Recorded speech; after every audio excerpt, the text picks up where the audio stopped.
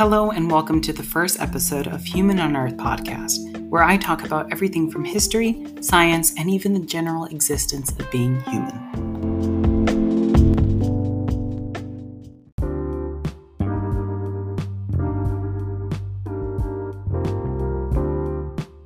Today, I will be talking about capitalism's exploitation on the environment, its own workers, and the government.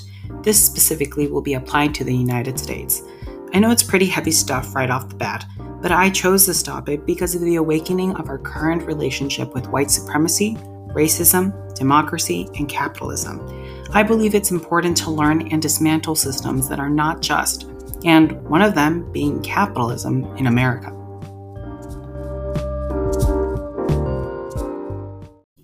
I believe, like many people, that capitalism is not the best economic system to have in this day and age because of the exploitative practices within its government, its working class, and the environment. I think it should be reevaluated and changed for a different system like socialism. In this episode, to be specific, I will discuss how lobbyists are used to protect companies' wealth and expansion, how fast production resources contributes to the current climate crisis and pollution, and lastly, the mistreatment of working class in capitalist America. And before we begin, here are the articles that will be used in the following episode. Chronic Capitalist: Unhealthy Relations Between Business and Government. What do we mean by exploitation? Why capitalism is toxic to the environment. And finally, pros and cons of capitalism. There are numerous people in the country, specifically capitalist elites, who oppose changing the economic system and hold it up as the golden standard. Referencing an online article called Pros and Cons of Capitalism by Tejvan Pettinger, here are some benefits capitalism has claimed to make. Number 1, encouraging innovation. 2, having the marketplace set their own price, equaling affordability. 3, having the freedom to choose different products. And 4, everyone has the chance of successful fortune. Many elitists believe that removing capitalism from America would hijack the economy into financial instability and would take away the U.S. freedoms and benefits mentioned before. Capitalists in this country go so far to protect their business from any progressive system in the government that lobbying/politics is their number one priority to maintaining power. To continue the discussion on capitalism in our government, an article I read called Chronic Capitalism: Unhealthy Relations Between Business and Government by the Committee of Economic Development wrote, the unhealthy interaction between large government and private interests when coupled with costly election campaigns and the increased influence of lobbying has exerted an important toll on the U.S. economy. This has occurred alongside the following lines. 1. It arguably has impeded fundamental economic reforms, which could in principle yield equity and efficiency gains. 2. It has reduced the overall degree of competitiveness of the economy by favoring insiders over outsiders. 3. It has resulted in the costly introduction of subsidized or tax breaks that benefit vested interests at the expense of the general public. Finally, 4. It has encouraged rent seeking rather than economical productive behavior. To put it simply, with all tiers of government, election campaigns have become increasingly difficult to maintain financially. As a result, politicians have become less engaged in fixing the state's issues and more reliant on campaign funding and satisfaction. As a result of growing campaign costs, political opponents have been forced to engage in a brutal game of money. Private businesses buy into this loophole and secure their fortune by owning the field they play in. That being said, private businesses would buy control at federal, state, and local levels of law and regulation to maximize wealth. If unregulated, this form of corrupted capitalism would proceed to be a vicious cycle and deplete the economy's resilience. It would also continue to erode popular support/integrity of the U.S. capitalist model. This makes the pressure to finding alternatives much more urgent, and some of those alternatives are having reduced political expenditure and restrictions not just within campaigning but businesses, which would make it more difficult for elected officials and candidates to pay disproportionate attention to lobby interests. As the end of the article states, Fundamental reforms of the policy-making process in Washington to ensure transparency in both due diligence and ultimate action on our serious public problems would improve the performance of our economy and renew our people's faith in capitalism. Moving on, the government is not the only crisis under capitalism, but the environmental crisis also holds true in the practice of the system. In this article called Why Capitalism is Toxic to the Environment by Fred Matkoff, he lists examples of how global warming is affecting the world. 1. Increasing temperatures have decreased yields of rice in Asia and corn in Africa. 2. By reducing the available reservoir accumulated during wetter times of the year, melting the mountain glaciers in the Himalayas and Andes has decreased water availability in dry seasons. 3. Melting of permafrost and sea level rise, forcing Native American communities to move. The melting of permafrost causes a release of methane, a very potent greenhouse gas, into the atmosphere, causing a feedback in which warming produces effects that induce even more warming.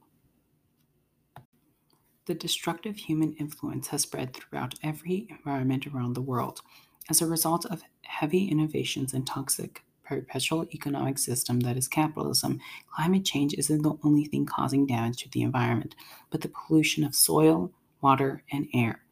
In addition to the environmental damage, there is soil erosion, acidification/heating of the oceans, and extinction of species, which are all major problems that can be traced to non-sustainable practices in capitalism.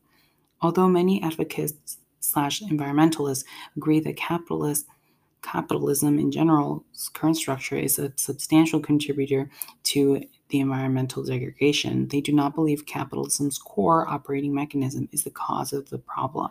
As a result, a variety of solutions exist, all of which maintain the integrity of the system. Examples of these initiatives include encouraging firms to consider purposes apart from profitability, promoting environmental friendly production methods, and purchasing of green goods, seeking to factor for environmental impacts in selling prices, setting limits via carbon taxes, pushing for more sustainable energy consumption, etc.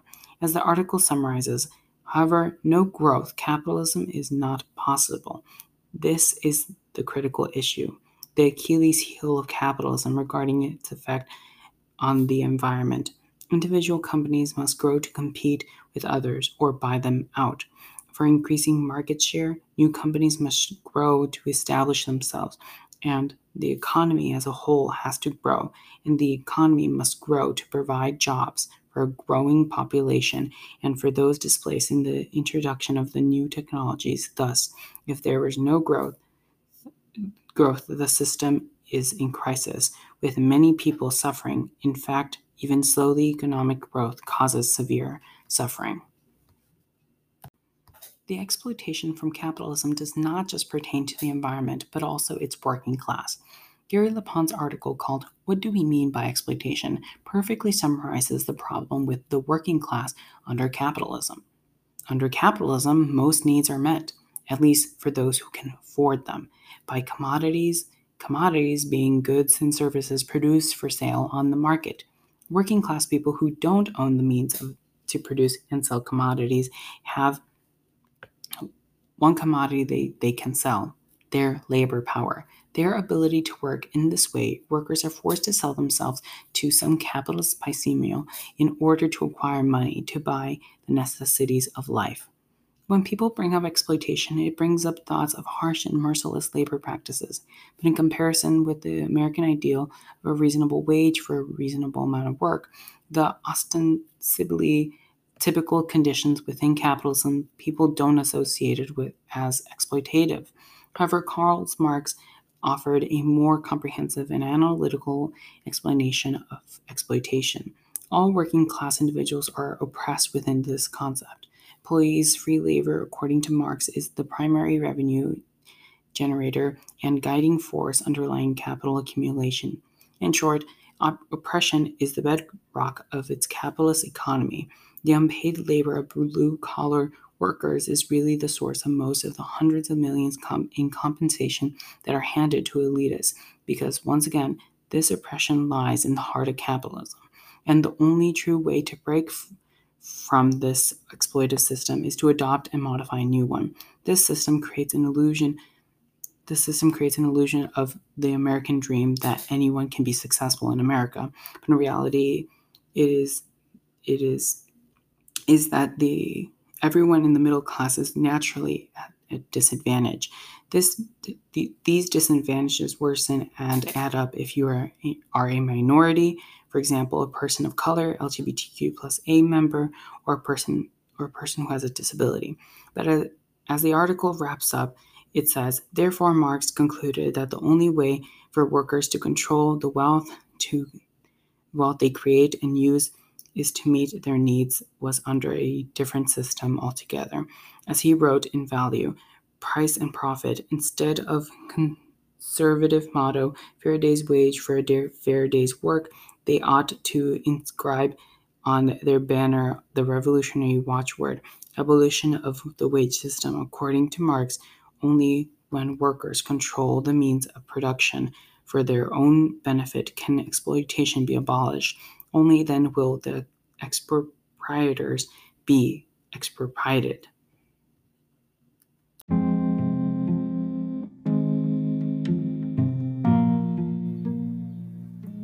I think going through these articles and putting everything together made me realize the severity of this country. I believe that there is a need for reforms and change with capitalism in America. Me as a person, I will try to continue informing myself of these issues and see what I can do to advocate for my voice and others. To be honest, it's upsetting that many people will continue to live normally and have the mentality of, what can I do? I'm just one person. People should be demanding for equity even if it doesn't apply to themselves. I think today we should all pause and reflect on how you as a person can do better in fighting your and others' oppressors.